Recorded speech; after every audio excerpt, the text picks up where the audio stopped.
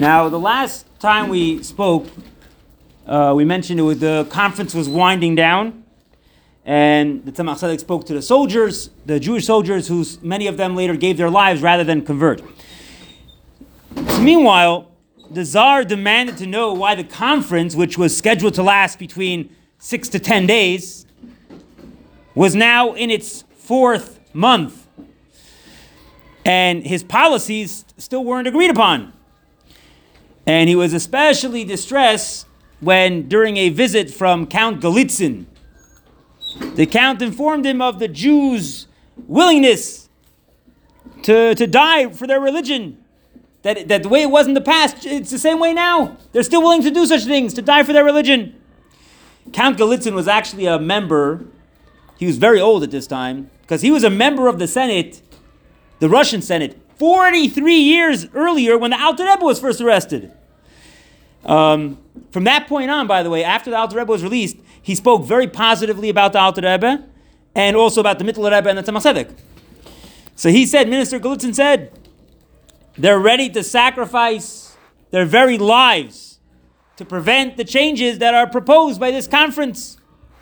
In addition, he said, to hundreds of thousands of Yidden, the tzaddik of Lubavitch is more precious to them than life itself. So he was very suspicious that he was not being told the entire story. So the Tsar decided that he is going to send a personal representative to sit in on the conference. And he's not going to rely on official reports, things like that. So when informed of the Tzemach Tzedek's strong, unflinching, that he refused to budge responses on every point of Jewish faith and Jewish practice, even minhagim. So the Tsar recognized the truth of Count Galitzin's words that the Yidden would rather die than convert. And the government then realized it's pointless to continue to demand that the Tzemach Tzedek agree to their changes. As for the ministers, they were forced to give up their crazy plans that they wanted, at least for the time being. The only item on the agenda that the Rebbe was unable to get rid of was the decision to establish government schools, like basically schools for the maskilim, in areas where there was no regular Jewish cheder at the time. Now, as we're going to see soon, the Tzemach Tzedek was somehow able to delay this plan for over 10 years.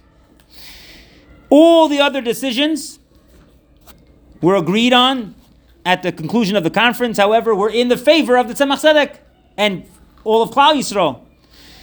So for one, the instructors in all Chadarim would teach Chumash and Gemara and Mishnayos based on Rashi's explanations.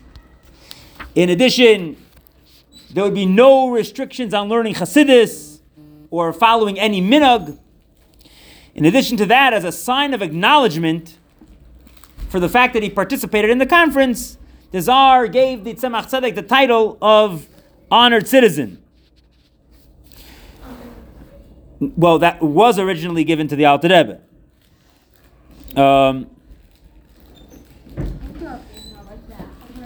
So he already had sort of a protection from the Mittler Rebbe, but that didn't go to the Tzemach Tzedek's children. But now it would go to the children. Now the outcome of the conference made a huge impression on all the ministers, especially the fact that the Tsar acknowledged the Tzemach Tzedek's dedication on behalf of Yiddishkeit. And they saw from the Tsar's, the way he was acting, at least on the outside, with respect for the Tzemach Tzedek, that at the very least, he wasn't willing to battle with him at the time. Meaning, fine, we'll push this off to later. The Tsar wasn't ready to make a whole fight with the Tzemach Tzedek. And not long after, many positive proclamations would be made that benefited the Jewish people. And among them was the official proclamation. A proclamation is like that the government gives out a proclaiming, announcements. So one of them was that Sifrei Chasidus were not forbidden, and you could bring into the country Sifrei Chasidus because the printers were too busy printing like Svarim, like Chumash and Sidurim. They had no time to print other things. And they also made it known that Yidden could now return to the areas that they were kicked out of 22 years earlier. And because of all this, the Rebbe's involvement in community matters became much further reaching than it was until now. Even the Yidden in Volyn, which was part of Ukraine, and Poland, which were areas that were not officially Russian. Russia conquered them and made them part of Russia. They would send representatives to him to request his help in dealing with the Tsar or this minister or that minister. Now, while he was already occupied with tons of things until now, he agreed to help out these Yidden as well, of course. Now, while the completion of the conference brought with it new community matters that the Tzemach Tzedek would rather not have to take care of, one of its outcomes gave him a lot of satisfaction. So we're going to say the short story now, what happened. So when the Rebbe came home from the conference, he said to his wife, Rebbe Tzemach Mushka, I got a new chassid in Peterburg. Our son, Rebbe Yehuda Leib. Basically that Rebbe Yehuda Leib was extremely close to his grandfather, the Mittler Rebbe. And when his father became the Nasi, became the next Rebbe, even though he recognized his father's greatness, he was basically stayed a chassid of the Mittler Rebbe. We're talking about the own son of the Tzemach Tzedek. But after everything he saw in Peterburg, what went on with his father, he realized how great his father was and that his father Taka was a Rebbe and he became a chassid of his father. Now, while his father's conduct throughout the whole conference made a very deep impression on him, perhaps what Rebbe Yehuda Leib, the Maril, who later became the Rebbe in Kapus, the main thing that he saw was his father's Mesiras Nefesh when responding to the accusation that was made against him by the minister in one of the last meetings of the conference. That he made an accusation against him. So to respond to this accusation, the Tzemach Tzedek answered very firmly but calmly, I do not admit to any of the accusations that you're trying to say I intentionally am trying to embarrass the government or the officers. Throughout my life, I have informed the Jewish people what is allowed, what is permissible, and what is not allowed, what is forbidden, according to the Torah and our tradition. This is what I've done in the past. This is what he's telling the ministers. I will continue to do in the present, and will also do so in the future, without any fear of false accusations that may be put against me. And knowing that I'm honestly fulfilling my obligation, meaning to Hashem and to the Jewish people, nothing, not even the harshest punishments, will scare or intimidate me. So that when the Tzemach Tzedek said that, the Maharil was like, wow, he couldn't believe that somebody would say that. And he also replied to them, this was either in a different meeting or that same meeting, he said, when a person rebels against the king, so usually you're punished with death, right? Physical death. But when a person goes against the kingdom of Shemayim, you go against Hashem, so you get punished with a ruchniistic death. Now you tell me what's worse. Obviously the ruchniistic death, right? So he was basically saying, I'm prepared to give up my life. Now, moving on away from the conference, we said that in most of the Jewish printing houses, besides for the one in Vilna, were closed down in 1838.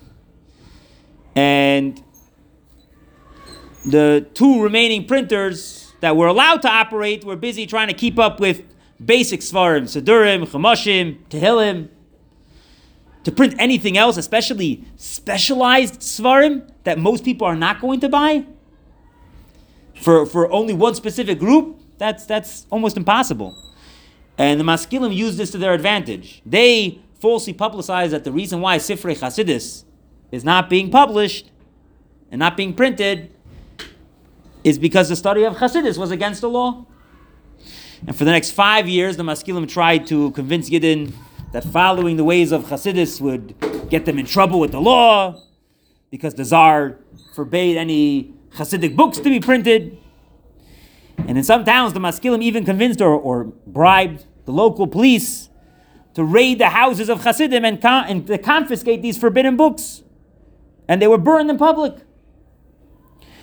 And this put a lot of fear in the hearts of Hasidim who wanted to learn Hasidus,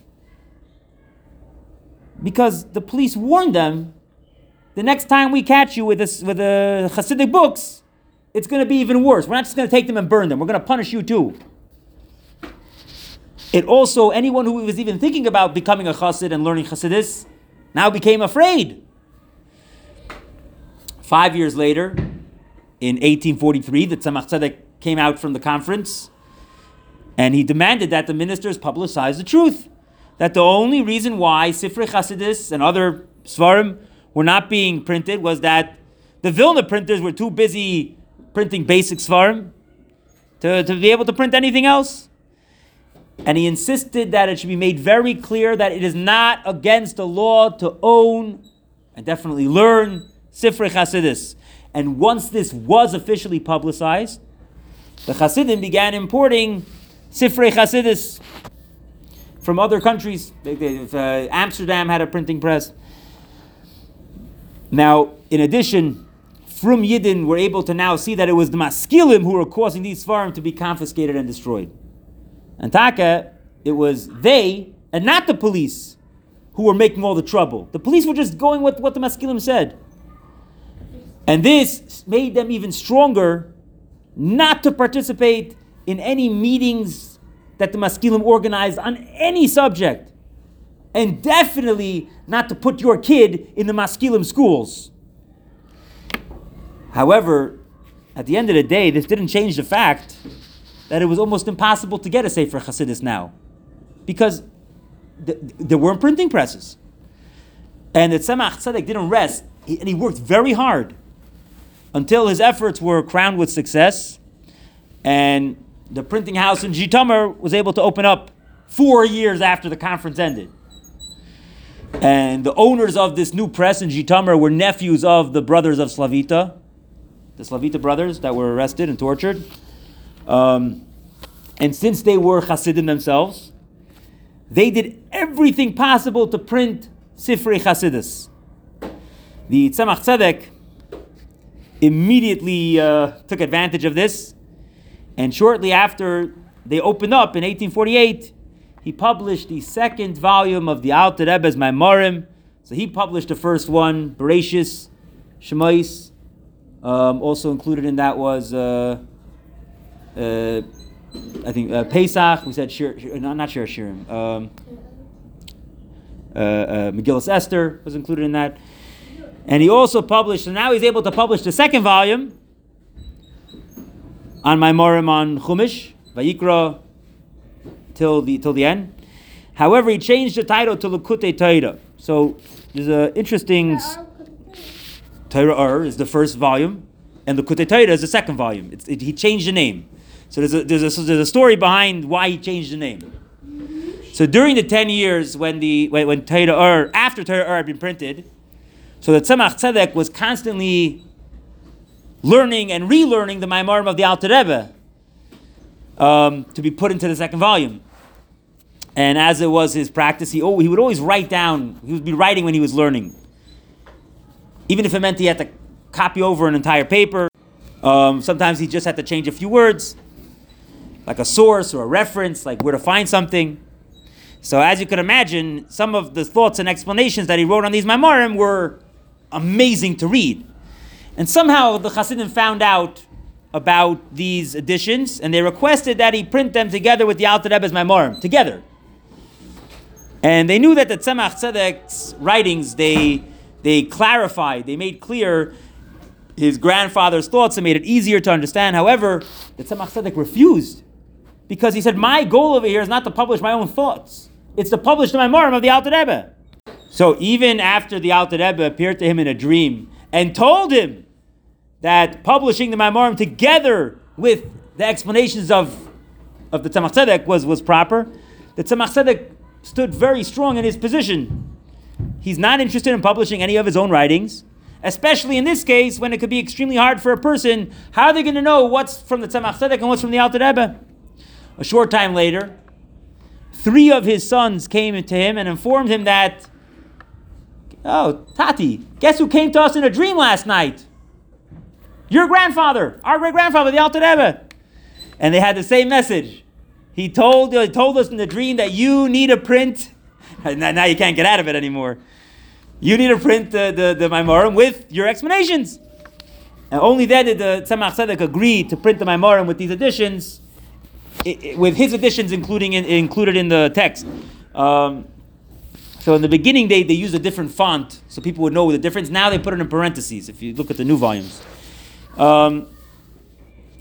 So he published it. We wanted a different title because he was adding his own explanations in it. So he changed the title to Likutei Torah. Now the Tzemach Tzedek worked hard in the Alter Rebbe's Maimarim. How long do you think he worked to print Torah and Likutei Torah? 9 years. 30 years. He started in the Alter Rebbe's lifetime in 1804, and he went all the way till 1834. And only then did he start preparing it to be published. Now, sometime after the conference of 1843, he said that these years of working hard on his grandfather's Maimarim were one of the merits that helped him win over his opponents in the conference. Years later, the Tzemach Tzedek said, thanks to the printing of the Likutei Torah, Yidden in all communities are now learning the Alter Rebbe's Chassidus. And in this merit, he's saying, my Zayda, right? The Alter Rebbe reveals himself to me and teaches me, taking care of all my problems that I have in Nigla and in Chassidus.